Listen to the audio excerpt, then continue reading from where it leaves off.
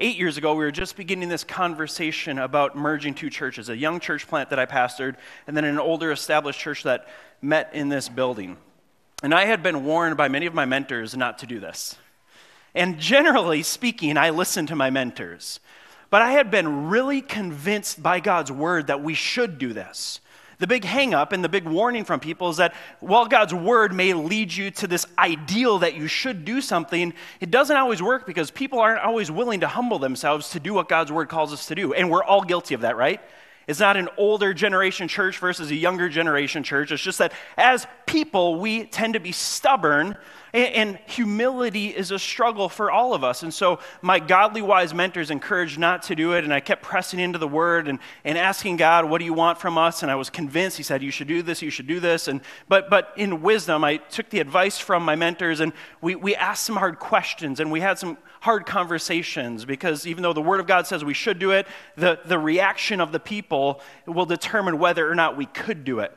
And so as we had these conversations, there's a phrase that I had come from a church where I was a little bit frustrated because it seemed sometimes like the leaders of the church valued their opinion, their perspective, and their preferences a little bit too much, and thought that like the church had to lean into their opinions, perspectives in order to grow and make a difference. And so I was frustrated with that. And so I was considering whether or not Park Free, the church that we were considering merging with, was willing to give up their perspectives, opinions, and kind of some of their tradition in order to change and to reach the next generation. And two phrases really which stood out to me. One was that an interim pastor said, it's time to change or die to this church. And this church embraced it. They got it. And then another, one of our leaders, Jim Blomberg, said often to me and to anyone else who had stick-ups and hanging points, he said, it's not about you. It's not about you. Remember that, Jim? I love that phrase. Jim would say, it's not about you. There were many other indications that the soil was ripe and that we should merge these two churches, but that phrase that Jim made, it's not about you, was a good reminder for me that it's not about me. It's not about a young pastor with new ideas and fresh ideas and young people coming in to revitalize an old church. Nor is it about the perspective and the opinions and the traditions of the old congregation, which sometimes pushes out the younger generation. Jim just so consistently and lovingly said, it's not about you. It's not about your style of ministry. It's not about your opinions. It's not about your perspectives. It's not about your preference of music or building. And that's exactly what our text today is getting at. It's not about you. It's not about me. John here records John the Baptist saying, he, Jesus, must increase. I must decrease. It's the point of this text. It's not about you. It's not about me. It's not about us. It's more about Jesus and less about us. And so we're going to walk through this text today and look at a few realities in this text that help us to learn that it's not about us, but it is, in fact, about Jesus. The first section that I want to look at here is verses 22 through 25, which talk about baptism and purification. It says, after this, Jesus and his disciples went into the Judean countryside. And if you remember the passage before it, we looked at it last week, it has the passage about being born again. It's Nicodemus coming to Jesus at night, and Jesus tells Nicodemus what it means to be born again, to receive new life. And then that famous verse, John 3:16, for God so loved the world that he gave his only son, that whoever would believe in him will not perish but have eternal life. We looked at that last week. And moving from that interaction with Nicodemus, John records that Jesus and his disciples went into the Judean countryside. And this is Jesus' ministry. He goes from town to town. He spends time out in the wilderness. He spends time with God. He spends time with his small group of disciples. He spends time teaching and preaching to crowds and healing diseases. And here he's just moving from one scene to the other. It says, and he remained there with them and was baptizing. So Jesus and his disciples here are in the countryside, and they're baptizing people, immersing people in water. John also was baptizing. Remember, John the Baptist. He had a ministry of baptism that came before Jesus' ministry of baptism. We talked about John the Baptist earlier, as he was mentioned earlier on in the book, and here he's brought up again. So Jesus is baptizing people while Jesus' disciples are baptizing people. If you look at chapter 4, verse 2, jump down there real quick. It says, now when Jesus learned that the Pharisees heard that Jesus was making and baptizing more disciples than John, although Jesus himself did not baptize but only his disciples. So Jesus' disciples are baptizing people on Jesus' behalf. Jesus' followers, he's got this growing group of followers who are being baptized. And then John had a group of followers who were being baptized, but now they're leaving John and they're going to Jesus, which is the key of this text, and people are getting jealous about that movement. John's followers, those who are still with John, are confused about people leaving John and transferring their allegiance and their following to Jesus. But before we get to that, we have to understand a little bit about what's happening here with baptism and purification. It says, so John also was baptizing because water was plentiful there, and people were coming and being baptized. For John had not yet been put in prison, and later on John will get thrown into prison, and he will actually be executed. It says, now a discussion arose between some of John's disciples and a Jew over purification. That word discussion in the ESV, other translations may say a debate. The Greek word here, it's more of a debate. It's more of kind of a conflict. They're arguing over what they think about purification and baptism and following John versus following Jesus. People are leaving John to now follow Jesus. And you can just imagine, this is what we do in the church, right?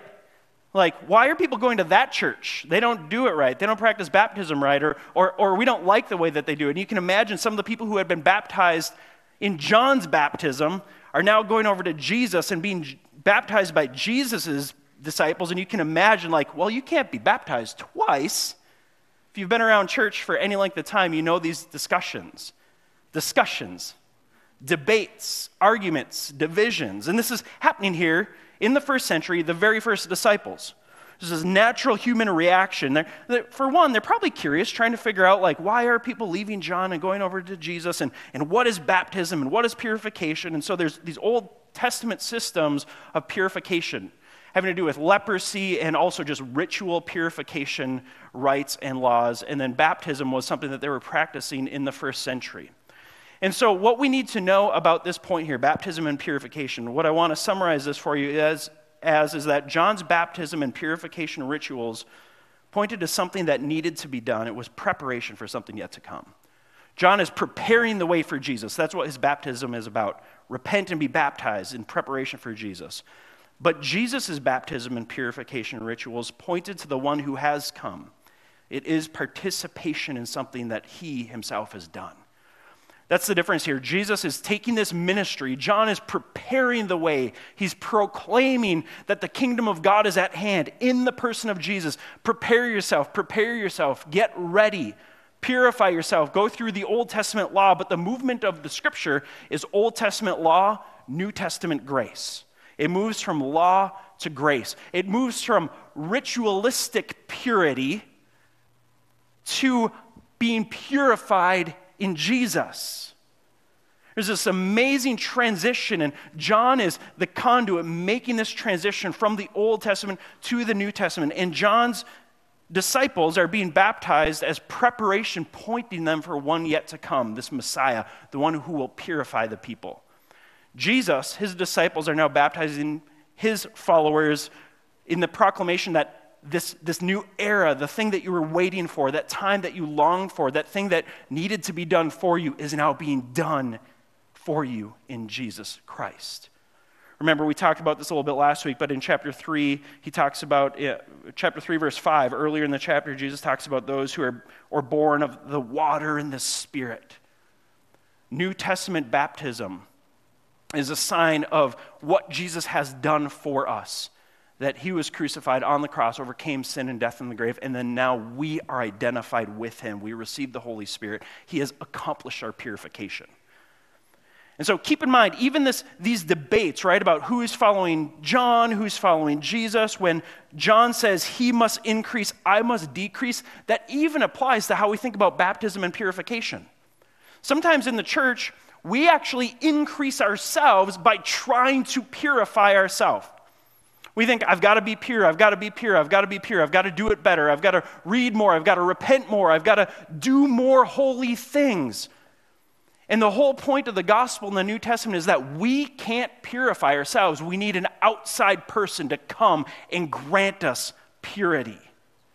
And so when John the Baptist teaches that he must increase and I must decrease, it's not just about following, although it is a big part of this context, and we're going to get into that, but it even has to do with our works, with our merit, with our religious effort. In our desire for a good life, for a changed life, for a saved life, here's how you get a good life, a changed life, a saved life. You decrease and Jesus increases. It's not more you, more you, more you, more effort, more effort, more effort, more purifying, more purifying, more purifying, more religious duties like baptism, or replace baptism with whatever the spiritual duty might be. It's less us, more Jesus. And so he's talking about baptism and purification in that realm. This is just what's happening here as they move through the scene. Now move to verses 26 through 30, and we'll talk more about what it means for Jesus to increase and for us to decrease. It says, and they came to John, and they said to him, Rabbi, he who was with you across the Jordan, to whom you bore witness, look, he is baptizing, and all are going to him. You feel the hint of jealousy? And there's probably mixed, like in this debate, in this discussion that they're having, there's mixed motives, because there always are when we get into debates and discussions. Some people are probably asking out of genuine curiosity. Like, people are going to Jesus, should they be? Others are asking out of jealousy, because it feels good to be a part of a growing movement, right? A growing church, a growing tribe, something that has energy and life and momentum. And John the Baptist, up to this point, had energy and life and momentum. But now people are shifting to follow Jesus. Now there's energy and life and momentum behind Jesus, and John is starting to look like an old, antiquated leader that people no longer want to follow. And so they're confused. Should they be making this shift? But they're also jealous about people making this shift. Rabbi, they're calling John a teacher. The one who was with you across the Jordan, remember Jesus was over there, who you bore witness to. Remember, John's testimony was, here's the Son of God. Behold the Son of God. Behold the Son of God. That's what John the Baptist told us in chapter 1. As Jesus walked by, behold the Son of God, the Lamb of God who takes away the sins of the world. He's telling his followers to go and follow Jesus. But now that it's happening, there's jealousy stirring up in the followers and confusion among the followers. Verse 27, John answered, a person cannot receive even one thing unless it is given him from heaven. You yourselves bear me witness that I said, I am not the Christ, the Messiah, the anointed one, the sent one, but I have been sent before him. John continues to do what he has done throughout his whole ministry, point people to Jesus, point people to Jesus, point people to Jesus, not to him. That's a humble, good leader. He's not taking credit. He's not saying, stay with me, stay with me, stay with me. I'm the one preparing the way for Jesus. He's saying, go to Jesus, go to Jesus, go to Jesus. He gives them this imagery of a bride and a bridegroom and a best man, really, in verse 29 through 30. He says, the one who has the bride is the bridegroom. Throughout the scriptures, the church, the people of God, is referred to as the bride of Christ. Husbands, think about your rightful jealous love for your bride, for your wife. That's what Jesus has for his church. He's for us. We've committed to him. He's committed to us. We are the bride of Christ. So John is using this imagery. He's saying the one who has the bride is the bridegroom. Jesus is the bridegroom. We are the bride. The friend of the bridegroom, the best man, right? One of the guys who stands up near the friend, who stands and hears him, rejoices greatly at the bridegroom's voice. Therefore, this joy of mine is now complete. He must increase. I must decrease. Like, how absurd at a wedding ceremony. I've done like 27 weddings the past few years. Usually the couple stands right here, right? Husband, groom, and bride, best man. How absurd if I moved this couple back here and the best man and I had a little chit-chat, right? Like, and I told you about how great the best man was. The only reason these two are getting married is because of this guy. He is amazing. He introduced them. He's hilarious. He's funny. He's strong. He's good looking. And I ramble on about this guy, and I'm like, oh, now let's get to the vows. They're married, done. And then we go to the reception, and it's all about the best man, and he gives the speech, and he takes an hour himself, making all about himself, right? Gives the best man speech, and it's all about how he introduced them, and how he's funny, and how he's good looking, and how he's awesome, and the groom should be thankful to him that he's married, right? And in fact, you're lucky that she didn't marry me instead of you, dude. I'm a much better catch. That's the imagery here that John is giving us. Like, how foolish for anyone who's about Jesus to make it about them.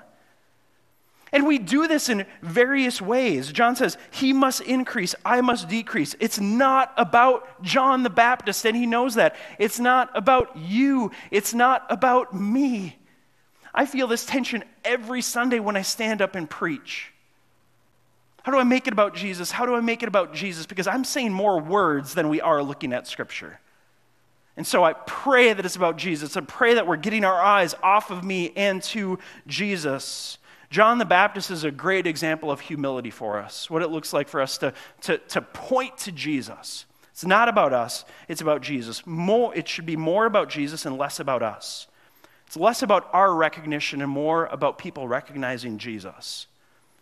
It's less about who is following us and more about who is following Jesus. And praise God in his goodness and grace, our church has been growing the last years. And that's a very great blessing from God, but it's also a place where pride can creep in and people start to think like, well, yeah, our church is doing something right. And sometimes a pastor or a podcaster or an author's ministry will grow and they'll have a great impact on your life. Praise God, thank God for that.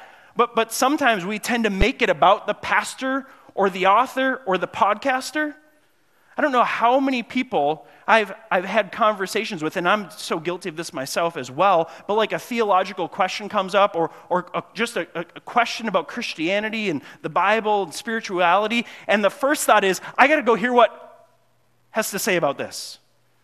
I got to go listen to this video. I got to go listen to this podcast. I got to go read that book, rather than saying, I've got the Word of God and the Holy Spirit living in me. I should pause and seek Jesus.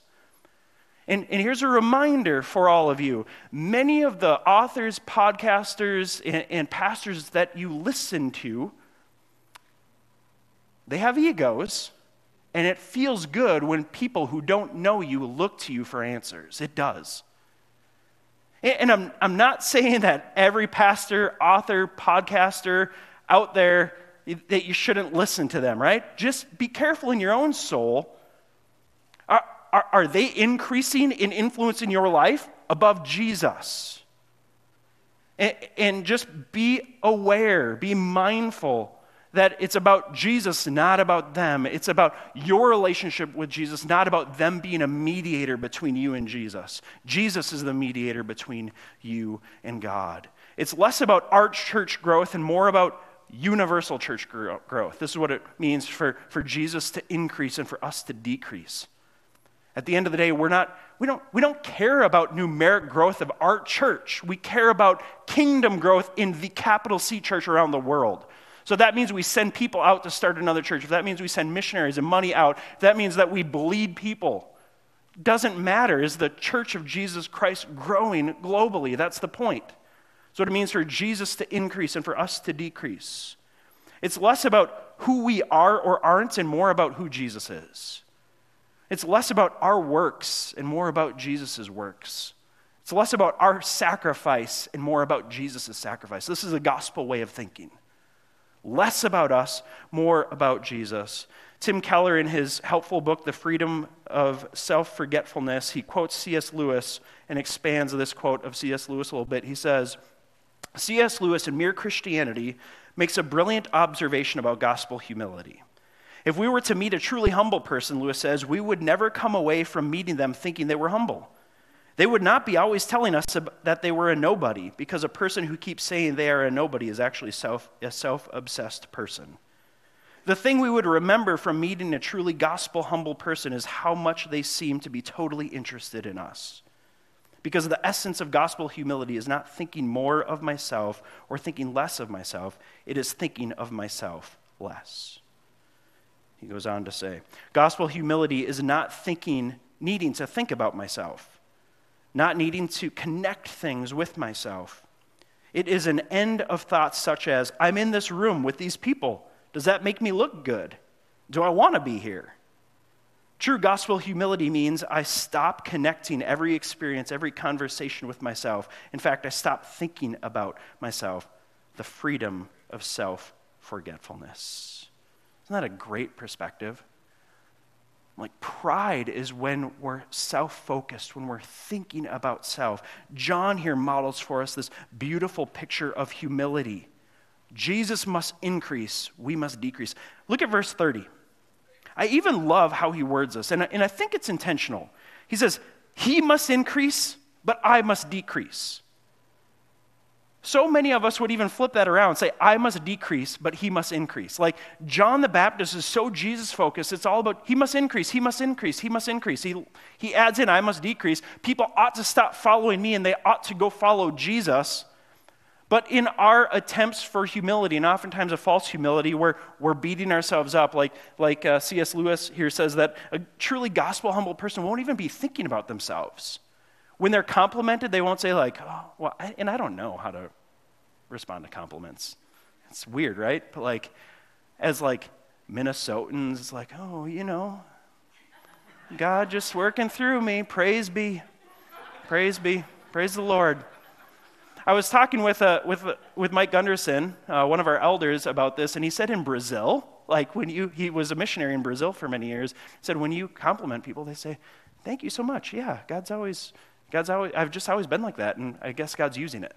He was like, I don't know, his perspective is the Brazilian way of responding to compliments is far more humble than the Minnesota way where we I don't have an answer for that. I have no idea. But let's get our mind off of ourselves and onto Jesus, right? The freedom of self-forgetfulness. John the Baptist, he must increase, I must decrease. Is that the posture of your heart? That Jesus would increase and you must decrease.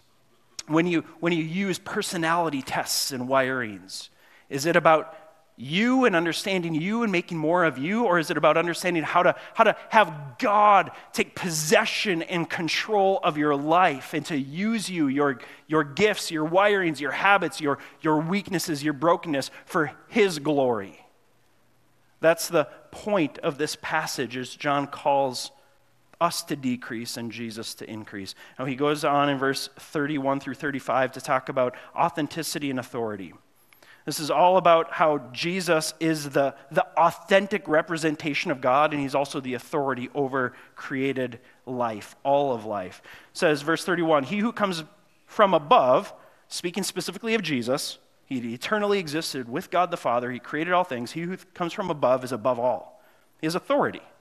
He's above, and he has all authority. He who is of the earth belongs to the earth and speaks in an earthly way.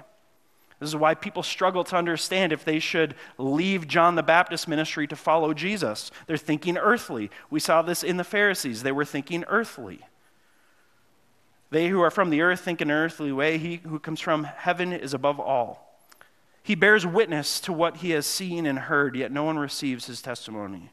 Whoever receives his testimony sets his seal to this, that God is true. He is authentic. Jesus is the authentic, real representation of the true God, Yahweh, who has existed for all of time. Jesus is God's stamp and imprint on humanity. For he whom God sent utters the words of God, for he gives the Spirit without measure. Jesus has the Spirit uninhibited, without measure. God the Father, Jesus the Son, the Holy Spirit are one, working together to make God real and tangible and experienced by us. The Father loves the Son and has given all things into his hand. See that reality of authority there? Verse 31, he who comes from above is above all. All things are in his hand. Jesus is the one true authority for life. One of the main points of the book of John, John's point trying to get across to us is that Jesus is the authentic representation of God, and Jesus is also the rightful authority and ruler of our life. He's the one who calls us to journey with him. He's the one who calls us to walk with him. He's the one who determines how life is best lived. That's a question that all people have to answer. We're all asking it, whether it's conscious or subconscious. What's the best way to live?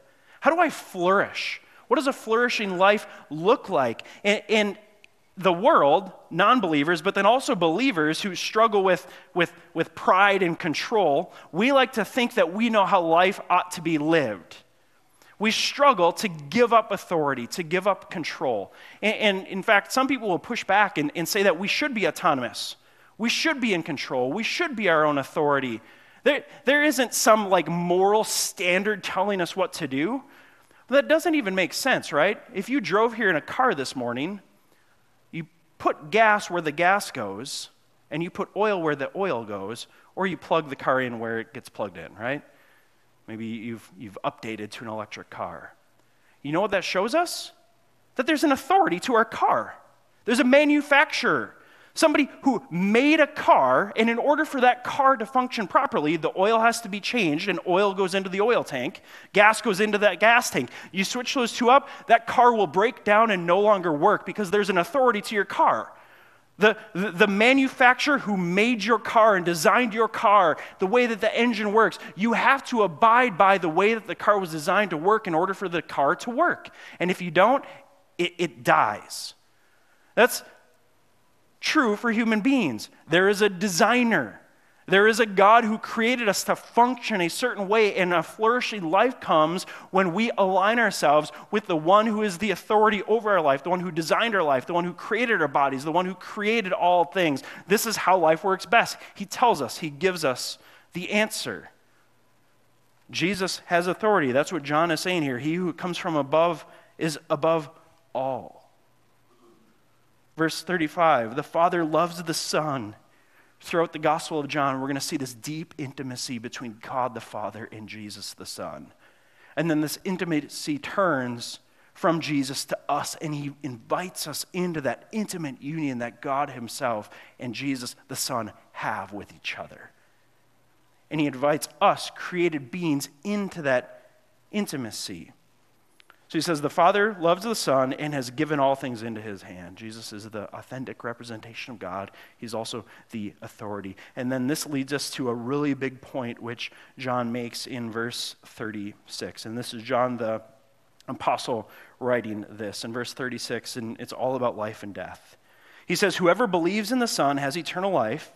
Whoever does not obey the Son shall not see life, but the wrath of God remains on him.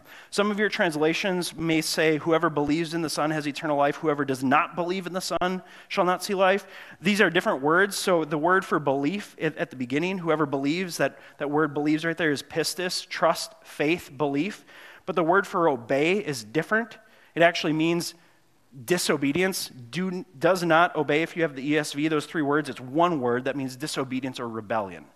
And so the translations that translate it to believe again, I don't like that translation because it's actually a different word.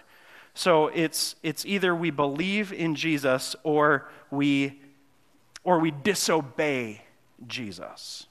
So that's what's going on here. And he says, whoever believes in the Son has eternal life. Whoever does not obey the Son shall not see life, but the wrath of God remains on him. This is a really big and important verse. It deals with life and death, the question of life and death, and then it has God's wrath in there as well. And so let me just quickly summarize this for you. Eternal life is the result of belief in and obedience to Jesus. That's simply what John is saying. Eternal life is the result of belief, trust, faith, belief in Jesus, and obedience to him. Remember, we've said that belief, it's more than just a mental assent, it's a life change. It's a trust that changes how we live.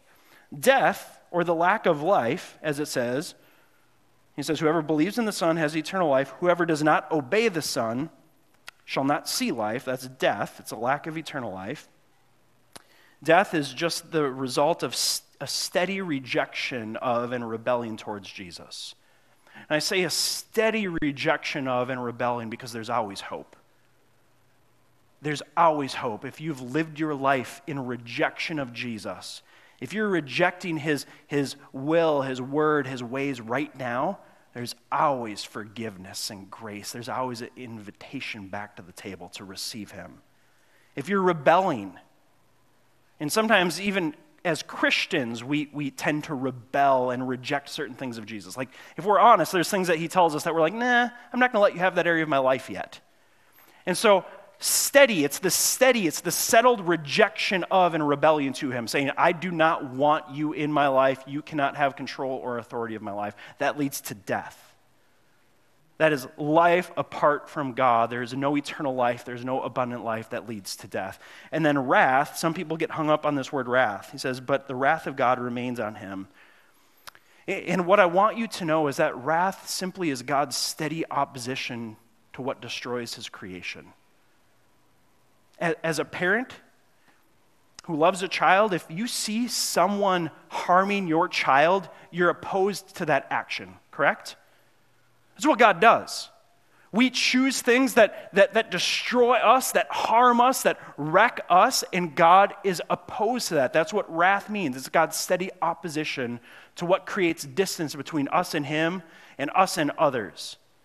That's what wrath is. And God's wrath remains for those who don't receive Jesus and learn to walk in step with Jesus, who don't receive a new life. What we need to keep in mind as we read this last verse, verse 36, is that the difference between life and death is found in obedience that flows out of a relationship built on love and trust. So John says, whoever believes in the Son has eternal life. Again, that belief is a holistic belief. Mental assent, but also life change, transformation over time, continuing day in and day out to trust in God. Whoever does not obey the Son shall not see life, but the wrath of God remains on him. We need to keep in mind what obedience is.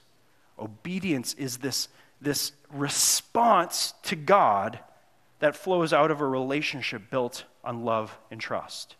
See, obedience without love and trust, it's robotic, it's legalistic, and it's lifeless. It's not salvific, because God wants relationship with us, and obedience that comes out of trust and love is relationship building. But obedience that comes out of just simple obedience sake does not build life. I can tell my kids to do something, or you married people or unmarried, you think about your roommates or your relationship with your parents or anyone, a boss, like someone can tell you to do something, or you can tell someone else to do something, and they may obey, but if they obey with a begrudging and bitter heart, it does not help your relationship. It doesn't draw you closer together. In fact, it pushes you further from each other. That's not what God wants from you and I. He doesn't want begrudging obedience where we do what he's told us to do because he's told us to do it. That's not at all what God wants. God wants obedience out of a life built on his love for us, our trust in his love for us, and then we respond. My arrows didn't line up perfectly on this, but here's the progression of our relationship with God. Love. God's love for us. That's where it starts. The scriptures say we love because God first loved us. It all starts with God's love for us. And then from there, it moves to our learning to trust him, our initial step of faith in trusting him, which is where new life comes from that we looked at last week, and then continual learning to trust him, and this trust and new life works together, and then out of that comes obedience. First, God loves us. Then we learn to trust him as we receive his new life. And then we grow in doing what he wants us to do, not begrudgingly, but joyfully out of relationship. Look at John 3:16. For God so loved the world. It starts with God's love. That he gave his only son. Love is an action. Love is a self-sacrificial, others-facing action. Our obedience to God starts with his love, his initiation towards us, his moving towards us. For God so loved the world that he gave his only son, that whoever believes, whoever pistis, whoever trusts, whoever has faith in him shall not perish but have eternal life. That's that second part of the progression, right? God's love, our belief, our faith, our trust, and our new life, which leads to then obedience as the chapter closed out. Whoever believes in the Son has eternal life. Whoever does not obey in the Son shall not see life, but the wrath of God remains on him. The flip of that is whoever obeys the Son sees life. Whoever trusts and obeys the Son has life. I want to close out this morning with a quote from David Benner in a book called Surrender to Love, which I highly recommend to any of you to read, especially as we go through the book of John to understand God's love for us. David Benner in the book Surrender to Love says this: "Those who love obey, but not all who obey love. It is quite easy to obey God for the wrong reasons. What God desires is submission of our heart and will, not simply compliance in our behavior. In fact, obedience that does not flow from the heart counts for very little in the eyes of God. Our motivations count because God wants our love and friendship, not just the right behavior. If he simply wanted compliance, he could have created a race of automatons. But desiring communion with beings enough like him to make intimacy possible, he created human beings. He created you, and he created me. And he invites us into this relationship of love and trust where we are transformed. We don't have to be our own authority. We don't have to make much of ourselves. We don't have to make much of our church. We don't have to make much of our religious duty or our moralism or our politicians or any of that. That can all decrease as Jesus himself increases in our life and we get lost in his love.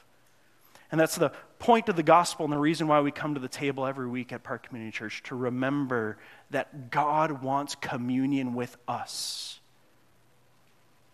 And he sent Jesus, his one and only Son, to live the perfect life that we're incapable of living, to die a sacrificial death in our place and our behalf, to overcome sin and death in the grave and to give us a new life. So I'm going to pray, and then when you feel led and ready, you can come up and visit the communion stations and be reminded of that gospel truth. Let me pray. God, I thank you that you want relationship with us. You do not want robotic, legalistic obedience.